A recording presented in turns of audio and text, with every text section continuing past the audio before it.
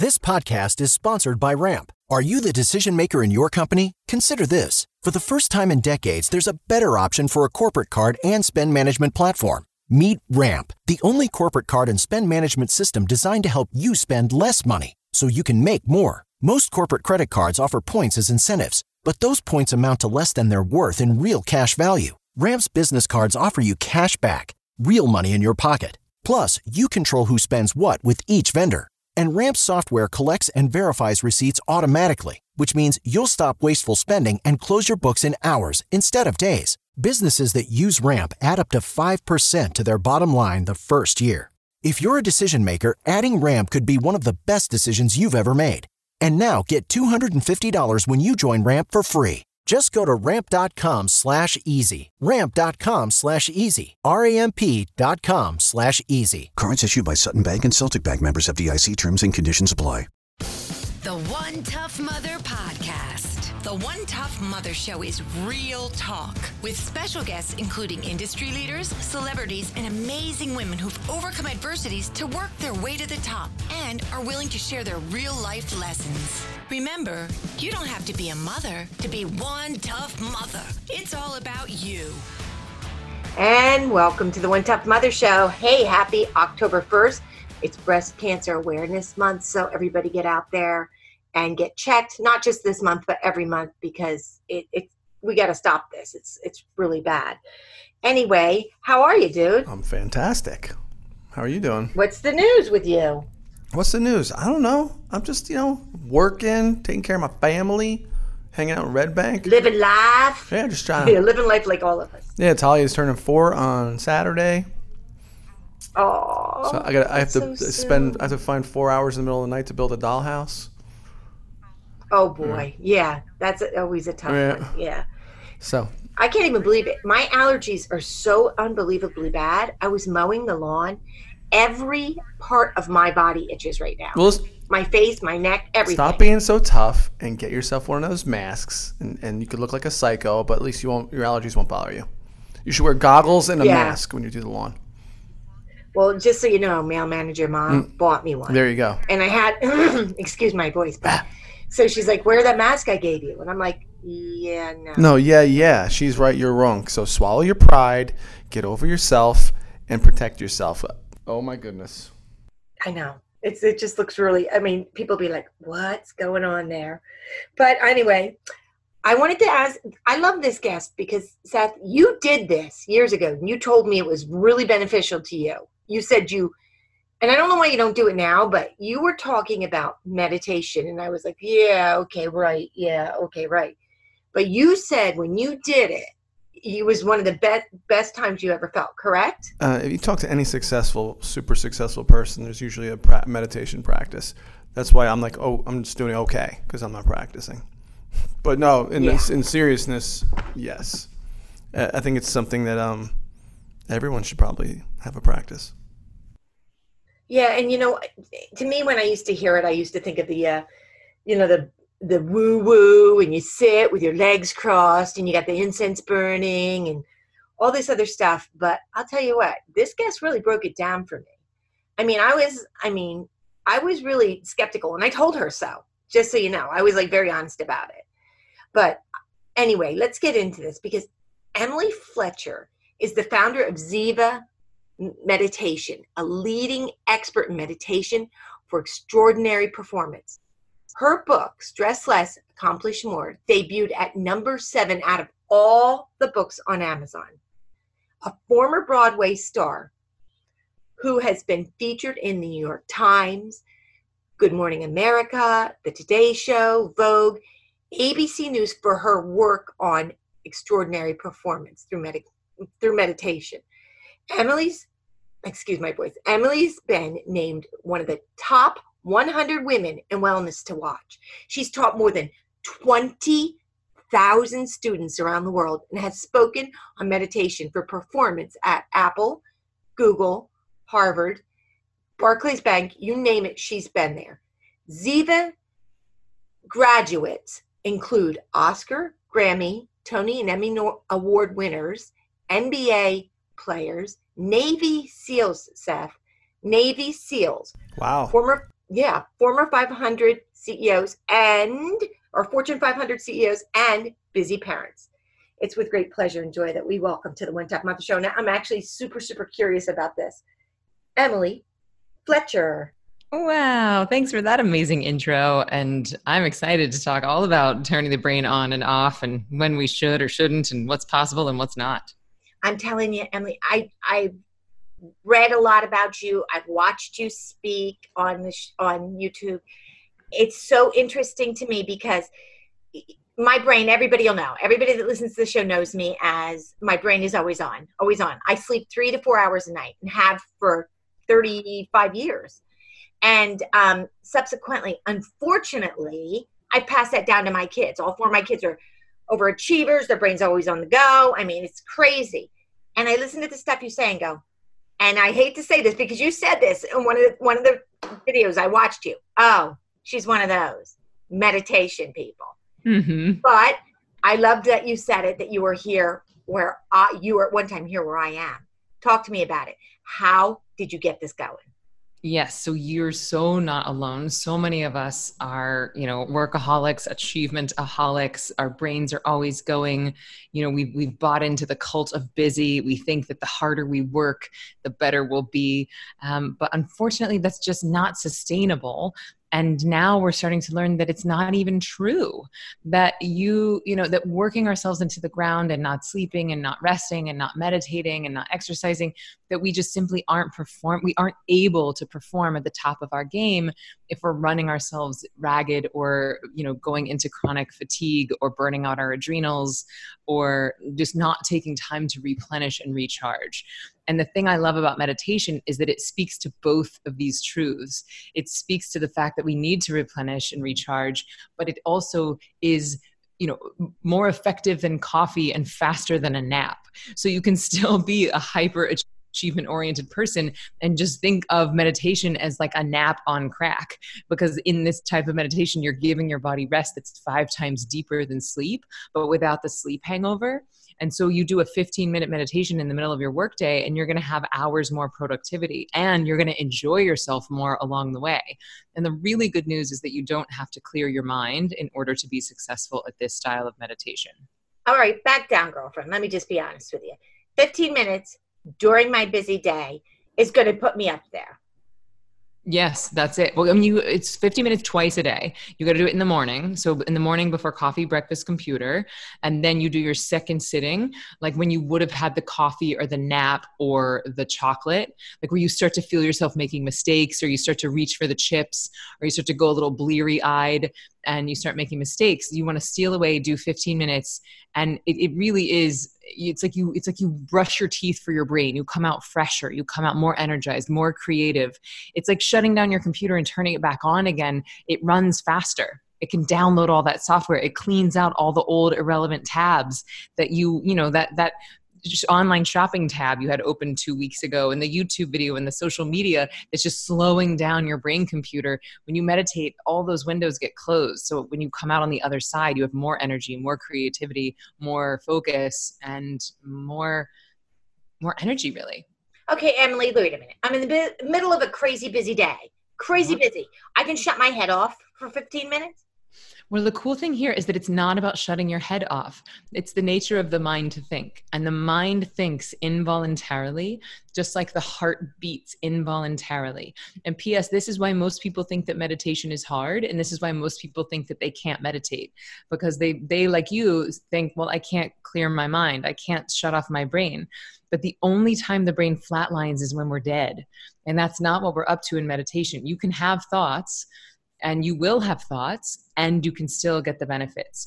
So what I do is that I train people to be self-sufficient meditators. So if you read the book, Stress Less, Accomplish More, or if you take any of my classes, we have an online or an in-person training.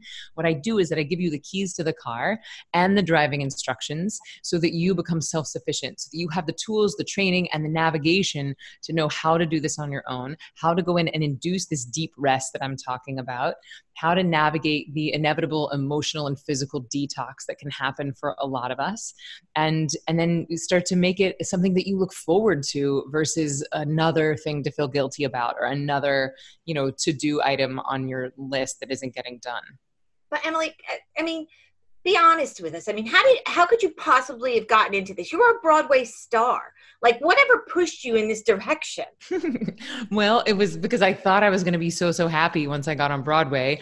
And then it turns out I was having panic attacks underneath my dressing room table, in fetal position, listening to Eckhart Tolle on repeat because I was so stressed and I wasn't sleeping and I had insomnia and I was understudying 3 of the lead roles in a chorus line. And that chronic stress, I got to the end of my rope. And here I was, like, living my dream, doing the thing that I thought was supposed to make me happy. And I don't think I'm alone in that. I think all of us have achieved something that we thought was going to make us happy. And then lo and behold, it didn't. And then we think, well, my happiness must be on the other side of the next dream or the next boyfriend or the next zero or the next completion of the next to-do list. And the reality is that day never comes. And so anyway, I'm rocking myself in fetal position, having panic attacks. And this woman sitting next to me in the dressing room is like, hey, maybe you should try meditation. And this woman was much better at her job than I was at mine. So I went along to this intro talk, liked what I heard, signed up for this 4-day course. On the first day of my first course, I was meditating. I didn't know what that meant, but I was in a decidedly different state of consciousness that I had ever been in. And I liked it. And then that night, I slept through the night for the first time in 18 months. And I have every night since, and that was 11 years ago. Then I get sick for 8.5 years. I stopped going gray. I started enjoying my job again. And I thought, why does everybody not do this? And so I left Broadway. I went to India and I started what became a 3-year training process to teach this. And then since graduating, like you said, I've taught over 20,000 people to meditate. So, and by the way, we specialize in high performers and high achievers. So you are not the first person who has said to me, like, hey, I'm super busy. Hey, I can't stop my mind from thinking. And so this is why I'm really beating this drum of just because you can't clear your mind does not mean you're a meditation failure. It is the nature of the mind to think. It thinks involuntarily. So just like we can't give our hearts a command to stop beating, we also cannot give our brains a command to stop thinking. And yet this is the criteria everyone's judging themselves by. And this is why everyone thinks they're failing and why the world is filled with ex-meditators. So our job at Ziva, our mission is to rid the world of ex-meditators. Okay. To educate people to know that they can get all these benefits that I'm talking about: better sleep, better sex, better immune system, more creativity, reversing your body age, that these all can happen for you even if you're having thoughts during the meditation. But okay, so it's starting to make some sense to me. All right, I'm starting to feel it. Okay. But in all honesty, if you don't clear your mind, and I'm going to be honest, I've had people on the show that talk about meditation. Many of my friends, you got to meditate, sit and and I'm just not able to pull it down enough to that level. What is the trick? What is the hack here? The hack is knowing that meditation is a skill. It's a skill like any other, and it takes training.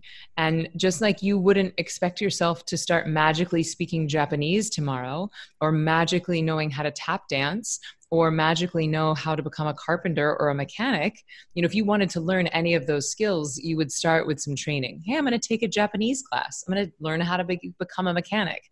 And yet, because meditation is simple, we all assume we should already know how to do it.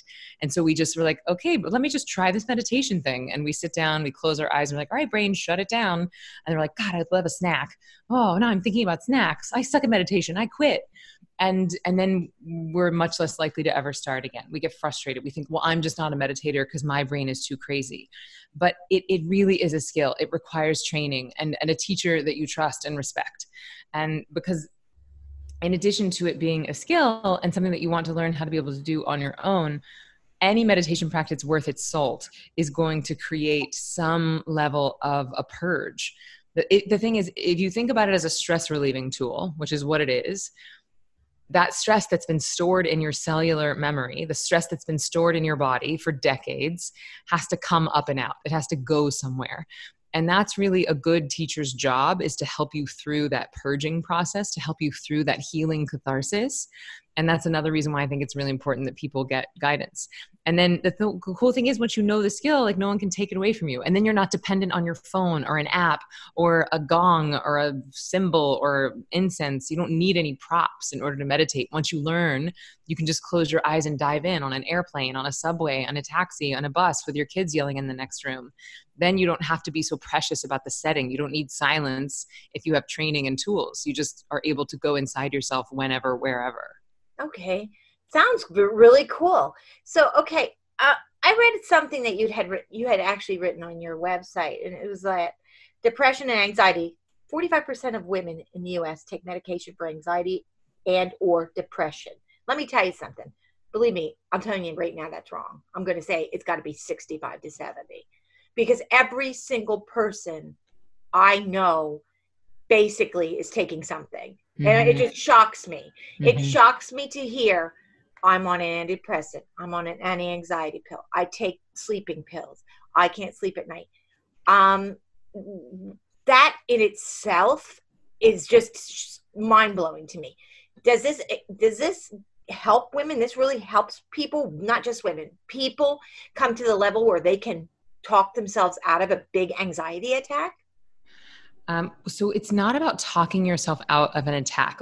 I don't recommend that people use Ziva as triage. Ziva is going in and day by day systematically eradicating that entire backlog of stress and anxiety that gets stored in the body. And if you do that work every day, twice a day, then your propensity for anxiety attacks goes down tremendously. So anxiety attacks are like you're at a 9.5 out of 10 and something happens and it kicks you over into a 10.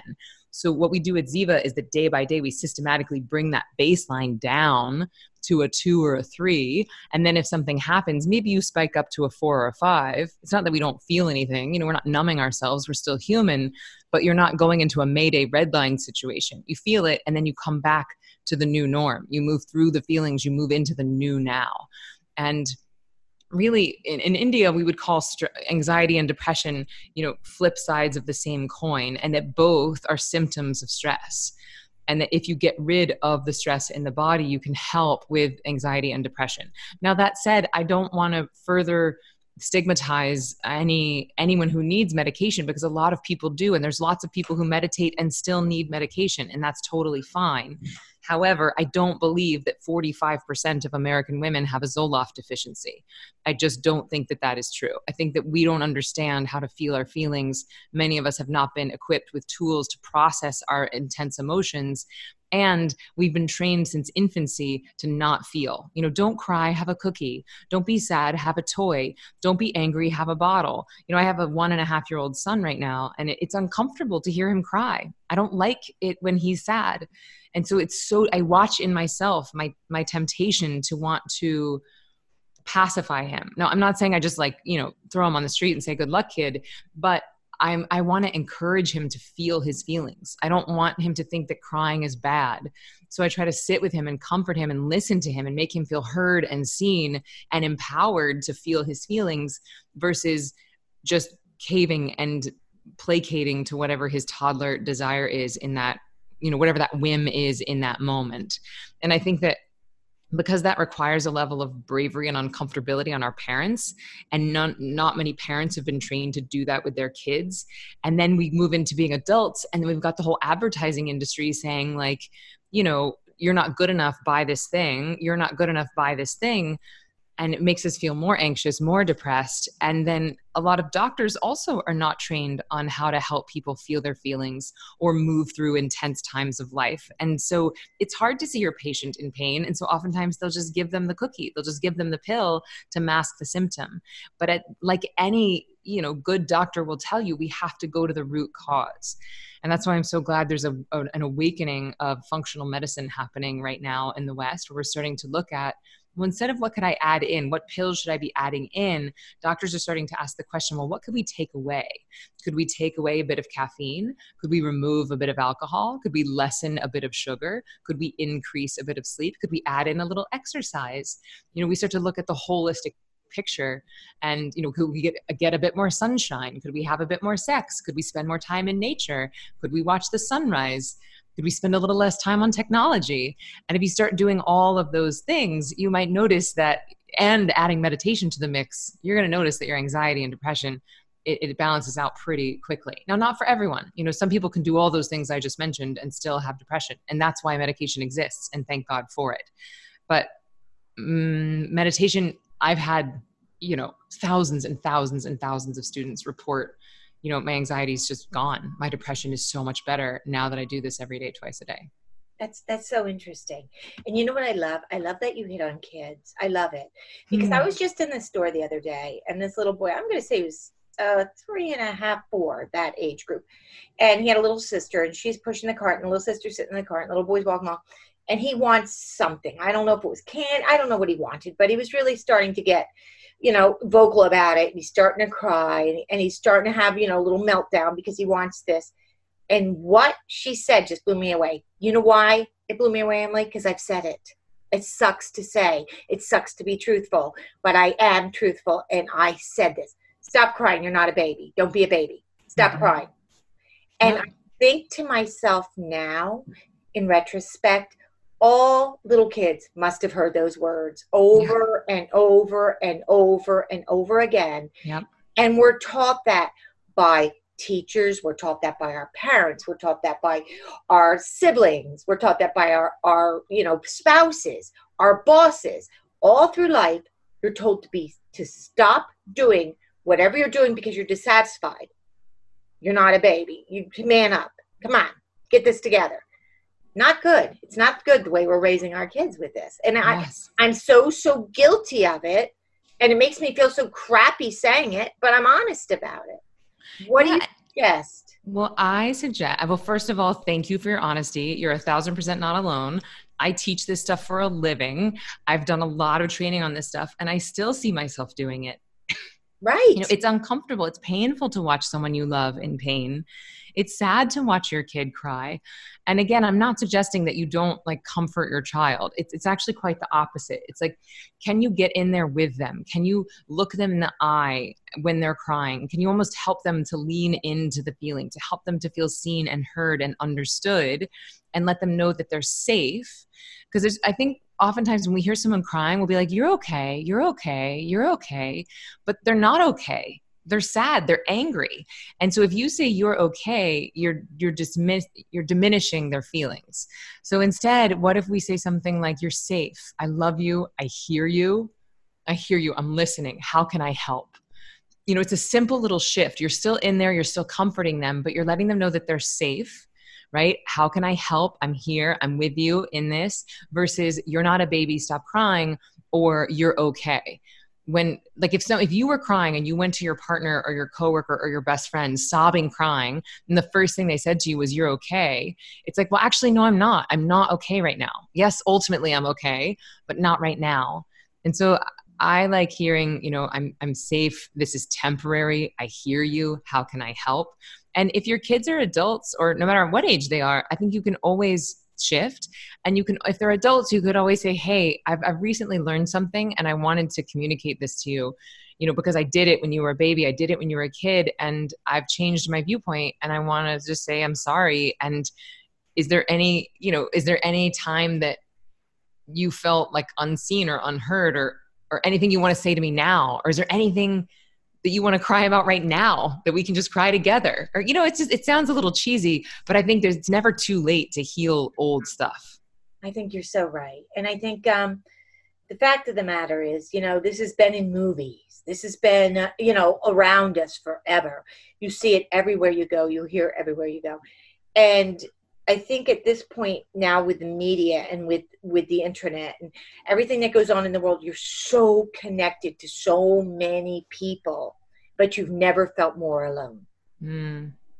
And that's scary. I mean, I have young kids that write me, young people saying, I feel alone, I'm depressed, I have anxiety, I'm going to kill myself.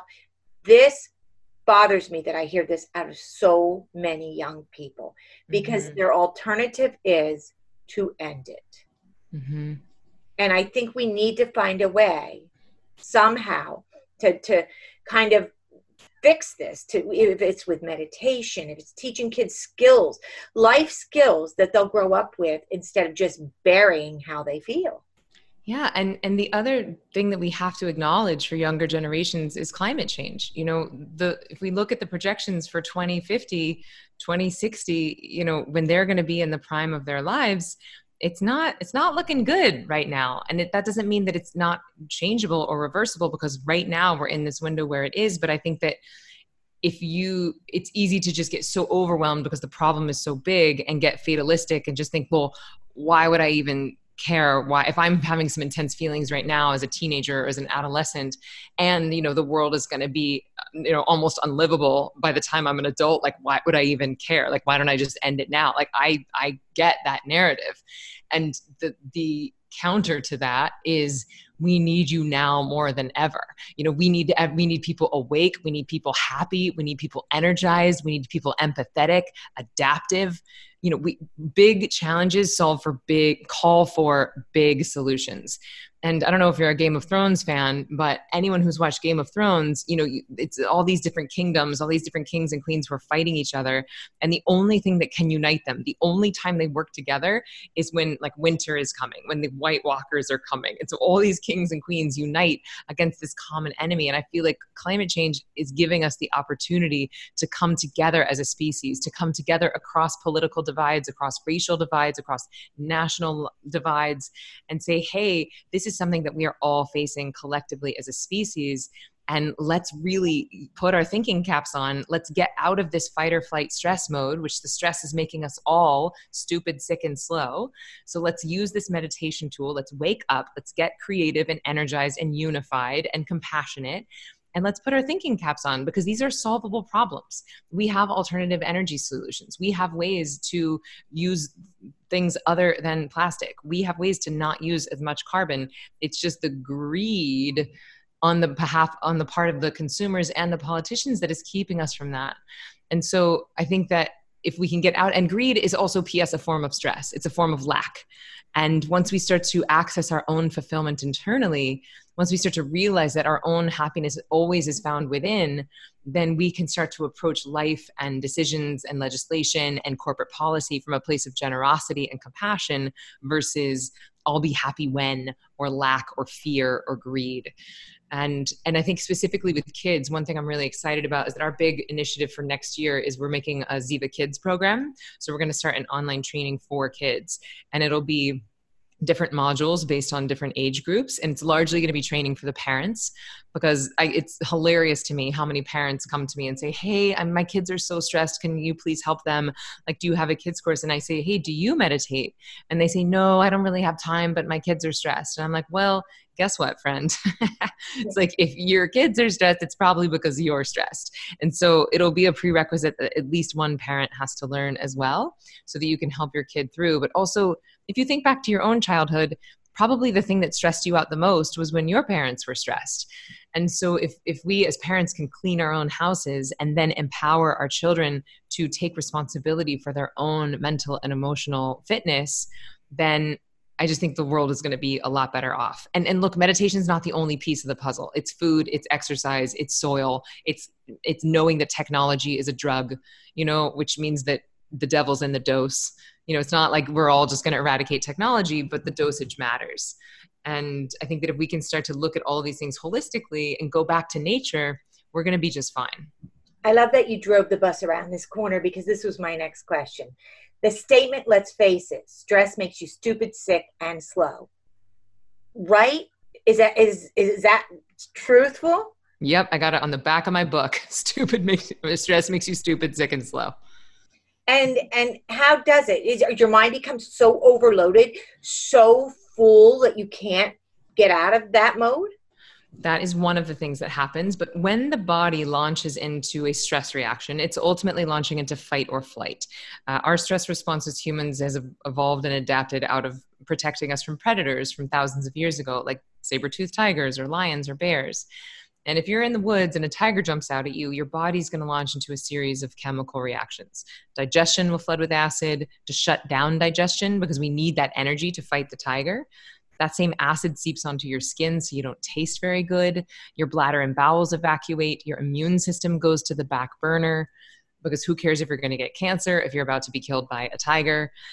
Your cortisol levels increase, your adrenaline levels increase. And this is all very useful if your demands are tigers. But if your demands are kids and gym class and deadlines and dates and, traffic, and then this fight or flight thing has become maladaptive. It's disallowing us from performing at the top of our game. And really, the cool thing here is that stress is not an incurable illness. We have a cure. It's called meditation. No one's doing it because they think they're too busy. And to that, I want to say, if you think you're too busy to meditate, chances are you haven't found a style of meditation yet that works for you, because you should be getting a return on your time investment. So if you meditate for 10 minutes with an app and you're like, oh, that felt nice, but that's it, and you don't see better sleep, more productivity, better sex, better immune function, and maybe not after one sitting, but after a while, then if it's 10 minutes in and 10 minutes out, none of us have time to waste there. So then it becomes just like a cute thing that you'll get around to when you have more time. But at Ziva, what I found is that for a 2% investment of your day, that's what 15 minutes twice a day is. It's 2% of your day. The other 98% of your life becomes more amazing. And I've taught Dr. Mark Hyman to meditate. I've taught a bunch of, as you said, some of the world's highest performers. And Mark Hyman, who is the father of functional medicine, 11-time New York Times bestselling author, a father, runs the Cleveland Clinic, the Functional Medicine Center at the Cleveland Clinic. He says, for my 2 meditations a day, I get 3 more hours of productivity in my day. And so stress is killing us. There is a cure. It's called meditation. And if you think you're too busy to meditate, chances are you don't have a technique that's designed for you. Chances are you're using something that was designed for a monk, which is why you think you're failing. Yeah, it's so true. Oh my gosh. And then there's this one. I totally put on the brakes as soon as I read this, and I was like, okay, gonna hit her with this one, putting her feet to the fire, man. She's gonna talk about this one for me. Reverse your body age. Reverse your body. Yeah. I'm a huge, huge advocate of healthy eating and exercise. Believe me when I tell you, I have 8 pounds I need to lose because I've been junking it up lately. I don't know. Sometimes I go through this in the fall and I packed on like 8 pounds and I'm like, it's got to go. It has got to go. But I'm a huge fan of people not taking a diet pill, not working out. I'm going to work out, man. I'm going to really get into this. You do like 3 weeks, you do 3 months of it and you're like, okay, weight's gone. I'm done. And you walk away. I believe you need to move your body and use your body. What do you think? Yes, 1,000%. And to me, I would argue that it's never about the 8 pounds. It's never about, this, love handle or that floppy piece of skin. It's always about, how do we want to feel? What do we want our bodies to be able to do? Why do we want to feel stronger? Why do we want to be more confident? And if we look at the why, then we can stop being so nitpicky about, exactly, well, this many pounds and this, that, or the other. It's like exercise because it feels nice to exercise. Be active because you are more sane and more kind on the other side. Go do things that you love in nature for the sake of doing them. And if you're doing that, if you're in that space of joy and giving yourself the gift of movement because it feels good to move, you're probably going to lose the weight anyway, but without beating yourself up. It's like exercise because you love yourself. Don't exercise so that you can love yourself. Same thing with food. It's like eat delicious, nourishing food because you love yourself. Don't give yourself crap to treat yourself because you were like, it's like we've used it as a treat and a punishment, like crappy food, that food that's not even food. We use it as a reward or a punishment, when instead it's like the reward is eating real food from the earth that nourishes our brain and bodies and that tastes good, that we put love and energy into preparing. What if that becomes the reward versus, well, I'm going to eat nothing but iceberg lettuce all day to deprive myself, and then I'm going to treat myself with some, iced latte, sugary coffee drinks as a treat. It's like, that's not a treat. That's poison. Right. I'm a huge, huge advocate and a huge, I push this on everybody. Sugar is poison. It's as addictive as cocaine, okay? It hits the same nervous center in your brain. So when you do that, I'm having ice cream tonight because today I ate 2 salads. Wait a minute. I'm going to be honest. I've been there. I've done this. Sure, me too. You know what? Okay. Holidays are coming. I want to eat cookies. So I'm going to eat this today. And then on Friday when we had the party, man, I'm paying out on cookies. It is that reward. It is that hits that part of your brain that is at the reward center. We need to find something else to reward ourselves with, correct? Yes, I think so. And it's not about never enjoying, treats. It's not about depriving yourself. I just think that this whole idea of like deprivation and reward, it's not a healthy model.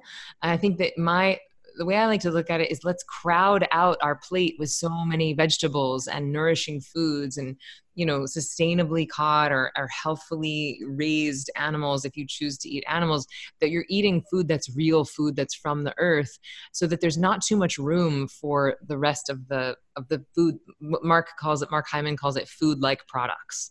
Right. There's food and then there's food-like products. And he says food does not have an ingredients list. It's like, oh, it's a carrot. That's an apple. That's it's milk. It's from the earth, or from an animal versus, this has hydrogenated this and polyunsaturated that. And it's like, if it has a letter X in it, it's not food. Right. That's so true. It's so, so true. So really quickly or just thoughtfully, give us a couple of little pushes, couple glimpses into what we need to be doing. Yes. So I'd say step one is what I was mentioning before, is that know that meditation is a skill. Okay. So I really think if you're ready to commit, if you're like, this sounds too good to be true, I really want this thing in my life, I'm willing to invest some time into learning it, I would say, either check out the book or get the Ziva online or something. But if you're just like, I don't know that I want to commit, I'm not sure if I want to really do a training, I just want something I could do. I can share something right now, something called the 2X breath. And this is helpful if you don't meditate and you're having anxiety and you feel like you're going to have a panic attack. There's something called the 2X breath, which is where you double the length of your exhale from your inhale. So you would inhale through the nose for 2, and then would exhale out of your mouth for 4. And we can do it together. You just inhale through your nose for 2 and exhale through your mouth for 4. It's so, so simple. Just in through the nose for 2, exhaling for 4. If you're really stressed, you can do this while you're walking around the room. So you inhale for 2 paces and exhale for 4. Or you can do it with your eyes closed, seated. Again, inhaling for 2, right into your belly. And as you exhale, softening your brow, softening your jaw, softening your belly. And one final time, big, delicious inhale into your belly, energizing every cell in your body. And as you exhale, letting all the muscles soften, releasing anything that isn't serving you. And then opening your eyes. So that's not a meditation, that's a breathing technique, but it's something you could do to prepare for meditation, or it's something you could do if you felt a little anxious or you were in traffic or you got some bad news. You could just do the 2X breath and bring you into your body, into the now. Okay, I love that. I love it because you can feel your blood pressure going down, actually. Mm-hmm. And that helps to the calm, right? Yeah, it helps to soften and strengthen something called the vagus nerve, which is like the super highway between the brain and the body. And the vagus nerve is in charge of all kinds of things. And so we want to make sure that it's not in overdrive all the time. Okay, so Emily, where do they find you? Give them all the places, all the names of everything so that they can check you out. Yeah. So the easiest place to find everything would be zivameditation.com. So it's Z-I-V as in Victor, A. That's just a Sanskrit word that means bliss. So zivameditation.com. And there you can find Ziva Online, which is our 15-day online training. And that's about 15 minutes a day for 15 days. And that gives you the keys to the car and the driving instructions. People learn the mindfulness, the meditation, and the manifesting, all 3 components of the Ziva technique. And then I also teach live in New York and LA. I'm going to Toronto in October. So you can find information on that. And of course, the book, Stress Less, Accomplish More, you can get on Amazon or anywhere books are sold. Thank you so very much for your time and for your knowledge. I mean, I think, I'm definitely going to try it. This is something I need to try at this point in my life. I think everybody gets to a point where their head is so overloaded and so full that it's almost like you're stuck, like you keep hitting the brick wall over and over and over. Mm-hmm. And to get to the next level, you have to find the next leg up. So yes. I'm really interested in this, and I'm definitely grateful for you being here. I know how busy you are, and I can't say thanks enough. I think this is something, and I can't wait for the kids one to come out. I think that's so incredibly important. My son's, one's a superintendent in schools, one's a teacher, or he's a principal of schools, and I have 2 daughter-in-laws that are teachers, and I think the kids need to have something like this in school.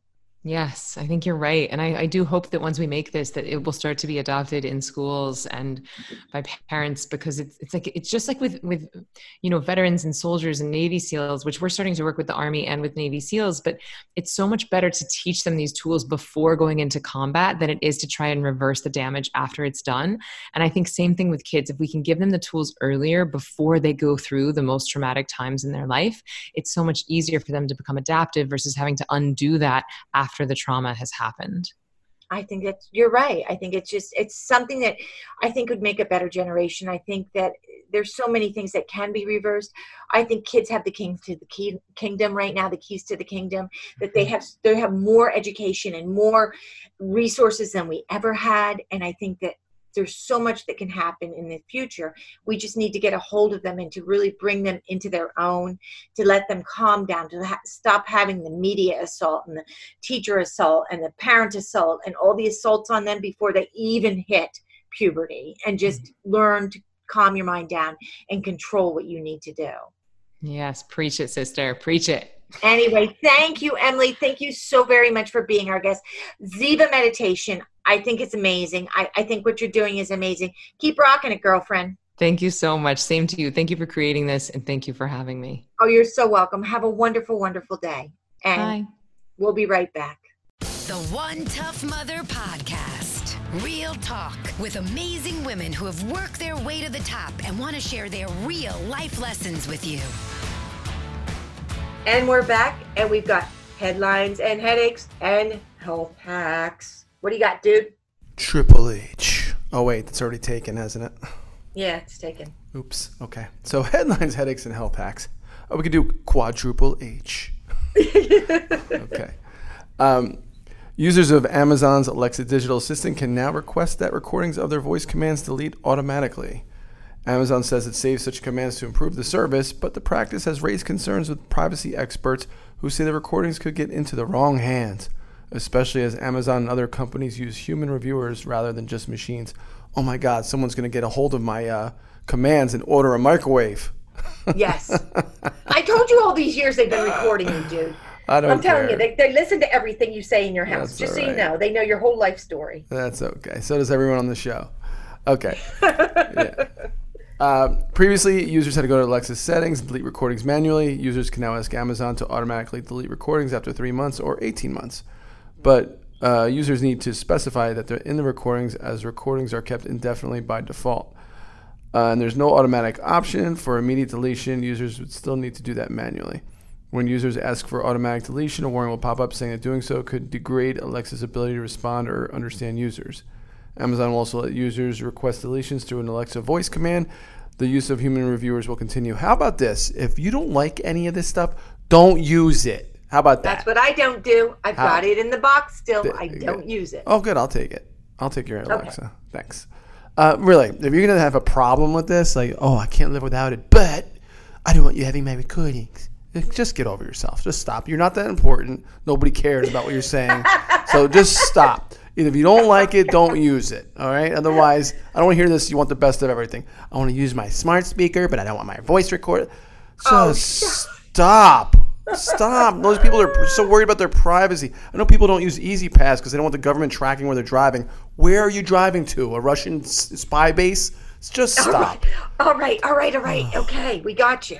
Get over yourselves with your privacy. I don't want to be under here when I say, Alexa, play John Denver. Okay, shut up. All right. Sorry. I just had to go on a tangent there. Tech companies have been reviewing their practices in light of privacy concerns. There's greater concern when humans are involved because of a potential for rogue employees or contractors to leak private details embedded in the voice commands. Why are there why are you talking about private details on these speakers? Like, if you're that private, unplug it. Something, I don't know. Just people. Yeah, you can unplug it, right? And that'll be the end of that. Yes. And when you say Alexa and it's unplugged, she doesn't answer. She's like Alexa. Yeah. So it doesn't work when it's unplugged. So people stop with all this stuff. It's privacy experts. Oh, stop it. Okay, sorry. Let me get back to the story. When Facebook starts selling a new version of its portal video calling gadget next month, isn't that called FaceTime? Right? Okay. Hello. The company will resume using humans to review voice interactions with the device. Users will be able to decline or opt out. People on existing devices will get a notification pointing them to the appropriate settings. New portal users will get the option when setting up. Human reviews involving Facebook's Messenger app elsewhere remain suspended as Facebook re-examines the privacy implications. Get on that, Zuckerberg. Fix it. Okay. Yeah, Zuckerberg's like, he's really branching out now. He's got his dating thing on Facebook. Why not? Now, he's in the competition, boy. But he's really going. Well, if these companies you don't keep developing, you get passed by and you die. Absolutely. People are so fickle with this stuff, It was MySpace before Facebook and all this other stuff. And if you don't keep going and keep developing and keep giving people a reason to be there, they're going to leave eventually. Like, I'm barely on Facebook. Facebook's like, throw a picture of my kids on there like once a month. That's about it. Yeah. Okay, so Google's also getting involved in this, of course. They're trying to enhance and improve and blah, blah, blah. So if you care about your privacy, either don't use these things or unplug them or just get over yourself. That's my advice. Okay, can we move on? Let's talk about Mars. Move on about Mars. Elon Musk wants to send you to Mars cheaply. Yes, we're all gunning for like a very inexpensive way to get to a planet that we can't survive on. Thank you. I know. I'm interested. Of course you are. Yeah. Of course you are. This past Saturday unveiled the latest design of SpaceX's forthcoming rocket system designed to get you to Mars. The launch system, which is known as Starship, not to be confused with the 80s version of Jefferson Starship. I was going to say that. Who changed their name to Starship and had the #1 hit single and everyone's favorite song, We Built This City. Yeah. Yes. And just by the way, how original, Elon? Starship, how original. Yeah. Grace Slick's going to sue him, I bet. Okay. The Starship may stand about 390 feet tall, stretch 30 feet in diameter, and have enough space and fuel to carry 100 people and 150 tons of cargo to the red planet at a time. Musk also envisions a later version that's several times larger. How about you just help feed the people on this planet and clean up this planet? Where are we looking to move out? This planet's disgusting. It's got so much stuff in here. There's plastic in the ocean. I'm going to Mars. Yeah. Well, here, how about healthcare? Why don't you give people that don't have healthcare? Yeah. How's that? Yeah. How about that, Mr. Musk? He must smell good with a name like that, right? Elon Musk. Oh, very nice. Yeah, Mr. Musk. What are you wearing? I'm wearing musk. It's just my natural secretion. Okay. Oh my God, you're on it today. All right, Mr. Musk. Oh no, I've been drinking coffee. That's why. Starship will allow us to inhabit other worlds, Musk tweeted on Friday, later adding, to make life as we know it multiplanetary. Okay. Yes. I'm multiplanetary now. Did you know that? Hi. Yeah, hi. Go to your class Where are you reunion. from? Hi, I'm multiplanetary. Well, I winter in Florida, but in the summer, I'm on Mars. Yeah, exactly. 9:15 p.m. Eastern Time on Saturday, Musk presented the newest Starship plans and details from SpaceX rocket development and launch site in South Texas.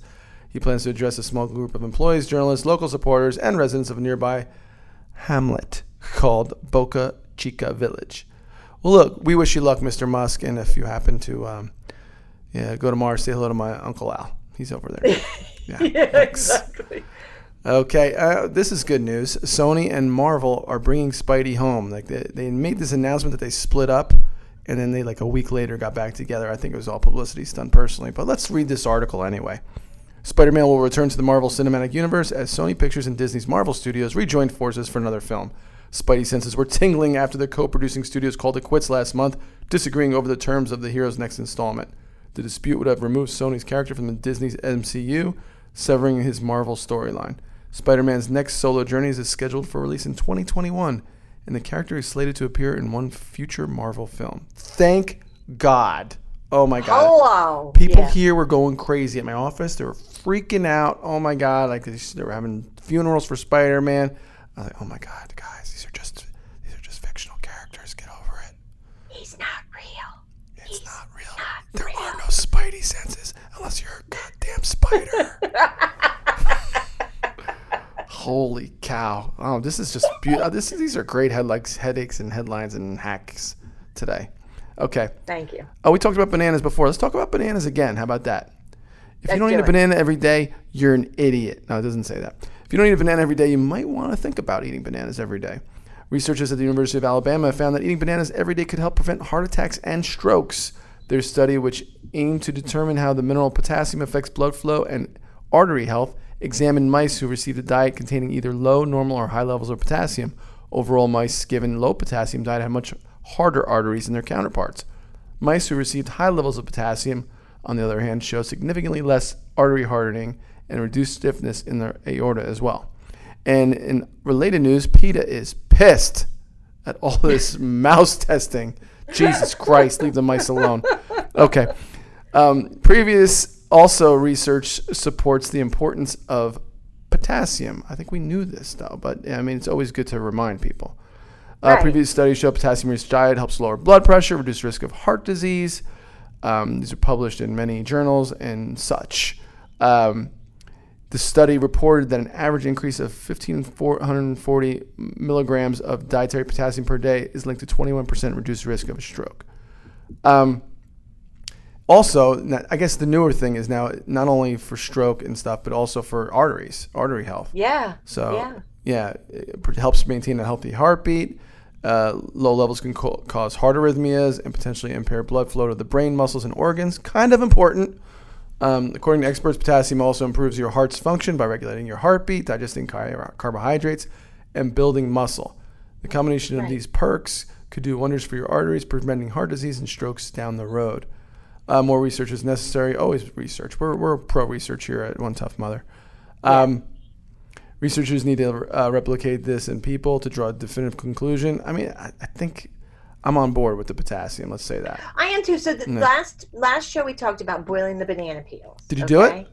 Yeah, I did actually. And? Yeah. Not a big fan. I mean, I could drink it. It wasn't like undrinkable. But not a big, a shot of that, like, a shot of wine. Yeah. Yeah, I actually did. But honestly, it was all right. I mean, I did it, and it's just something extra you have to do that I don't feel like doing, actually. Well, so I'll just you need to wear your mask, wear your goggles, and drink your banana tea, all right? And then be quiet. Thank you. Yeah. All right. And also for most people eating potassium-rich foods like bananas, sweet potatoes, beans, dark leafy greens will contribute to a healthy diet and possibly reduce risk for cardiovascular disease. Many people in the United States consume less potassium than is recommended, and the dietary guidelines for Americans name potassium a nutrient of public health concern. While bananas have a reputation for containing lots of potassium, there are also a recommendation of broccoli, spinach, carrots, cauliflower, and other vegetables will do the job as well. So you make sure, people, that you have potassium in your diet. It is important. Yeah, imagine that. Eating healthy, something healthy. And good thing Elon Musk has a lot of room on Starship, so you can pack some bananas with you. Yeah, I don't think bananas are grown on Mars. Yeah. Imagine that. See? Not eating processed. See. Yeah, there's no bananas on Mars, kid. Nah. Yeah, I wonder if he can do it. You and I. Elon can. Yes, Elon can. He'll be on the show next week. Elon's on next week? Yeah, probably. All right, great. Anyway, so everybody just eat healthy. Save yourself the hassle. Just eat a banana every once in a while. And as far as Breast Cancer Awareness Month, make sure you get your mammograms, make sure you get checked, pay attention to what's going on in life, because things change quickly. So with that, this week's Mother Says is just let go of how you thought your life should be, and embrace the life that is trying to work its way into your consciousness. So Seth, what I'm going to do now that Emily was so kind to come on the show and help me, the number one meditation guru in the world, I'm going to try to meditate. Okay, can I give you a little bit of advice? Yeah. People get caught up, we're very, our society is very right and wrong. Like, I'm doing this wrong, I'm getting thoughts in my head, and that's not really what meditation is about. You're going to have to dismiss the thoughts as they come. You're going to have thoughts flowing throughout your brain. You have to kind of let them come in and go out, like you just said, let it go. Because people get so, try to concentrate when you meditate. It's kind of more like letting go. And not, she said that, not judging and not, just letting the thoughts come in and out, and there's no right or wrong. It's just you're practicing. It's a practice, right? Yeah, it's a practice. And she said that to me. She said, like, your mind automatically thinks. It's like you're breathing and your heart beating, okay? So just let it come and go. Just, sit there, and I'm going to give it a shot. I mean, it can't hurt. And I'm really interested in trying it. It was one interesting meditation I did. It was very simple. You breathe. When you breathe in, you're breathing in good. And you breathe out, you're breathing out bad. So it's like almost like breathing in this fresh air and then breathing out like fire. Right. Just kind of dismissing it, and it's just, I don't know. You keep it simple, and it helps you get into the flow of things. Well, thanks, dude. Have a great week. Have a great week at work, and happy birthday to Talia. Oh my gosh, I can't believe she's gonna be 4. Oh, she's a piece of work. You should see you see the baby. He's hauling ass all over the place. Oh boy, great. I'm glad you have the house. Now the kid can really move around. That's right. All right, guys. Have a great week, and we'll talk to you next week. We have another great show. Very interesting woman. I've known about this woman for a few years, and I'm very interested in having her on the show. So we will talk to you soon. Have a good day, dude. You too. Bye-bye. Bye.